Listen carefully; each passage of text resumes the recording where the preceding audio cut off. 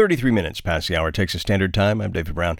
It's withstood the Great Depression, the construction of freeways, flooding from the San Antonio River, development pressures, and even demands for more parking downtown. Now a 3-story limestone mansion is opening its doors to the public for the first time.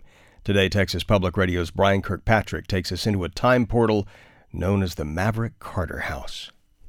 The state and national historical landmark was built in 1893 by William Harvey Maverick, who made his money in real estate. William was the son of Samuel Maverick, signer of the Texas Declaration of Independence, and whose name became synonymous with anyone who goes their own way. The home was built in the Richardsonian Romanesque style by architect Alfred Giles, a British man who moved to Texas. He went on to design several Texas homes and courthouses. Inside the large main rooms are period furniture, warm wood panels, carved details, and stained glass windows. It still has working features from its past, such as a bell system to ring the kitchen for service. Each room has a button that communicates to the kitchen and notifies the cook or servant that there's a room in need, I guess.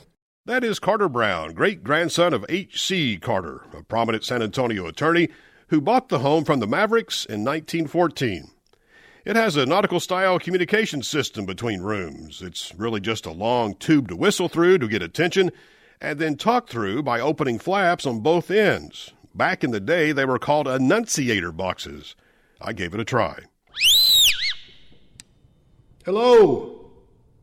Hello. Welcome to the Maverick-Carter house. He said, "Welcome to the Maverick-Carter house," if you could not make out that muffled greeting.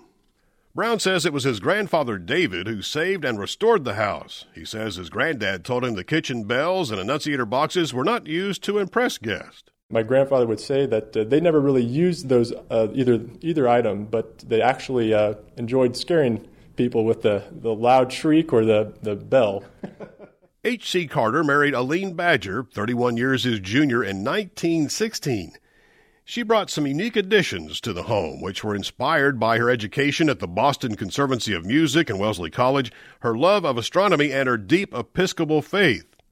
One addition is a chapel complete with pump organ. Carter Brown sat down at the century-old instrument, pumped the wooden pedals, and brought it back to life.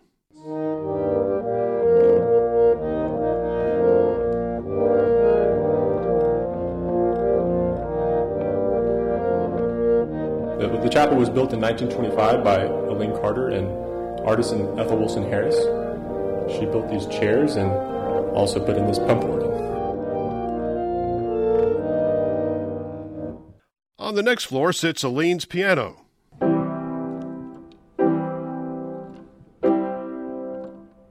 And her typewriter that she wrote poetry on. She served as the state's official poet laureate from 1947 to 1949. The home is serviced by an elevator that Aline used later in life so she could still reach her beloved rotating observatory on the rooftop.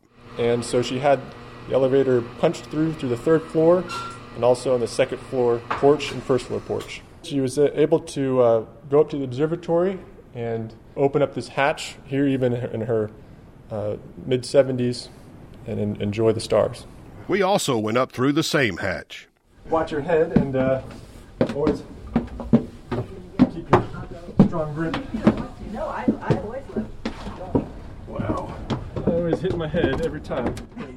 Carter Brown asked me to step inside the observatory. He closed the door behind me, and then the noisy rotation of a 360-degree rooftop view began. Inside, the observatory has painted the phrase, "When I consider thy heavens, O Lord." Carter Brown says Aline Carter was inspired by both her faith and her belief in science.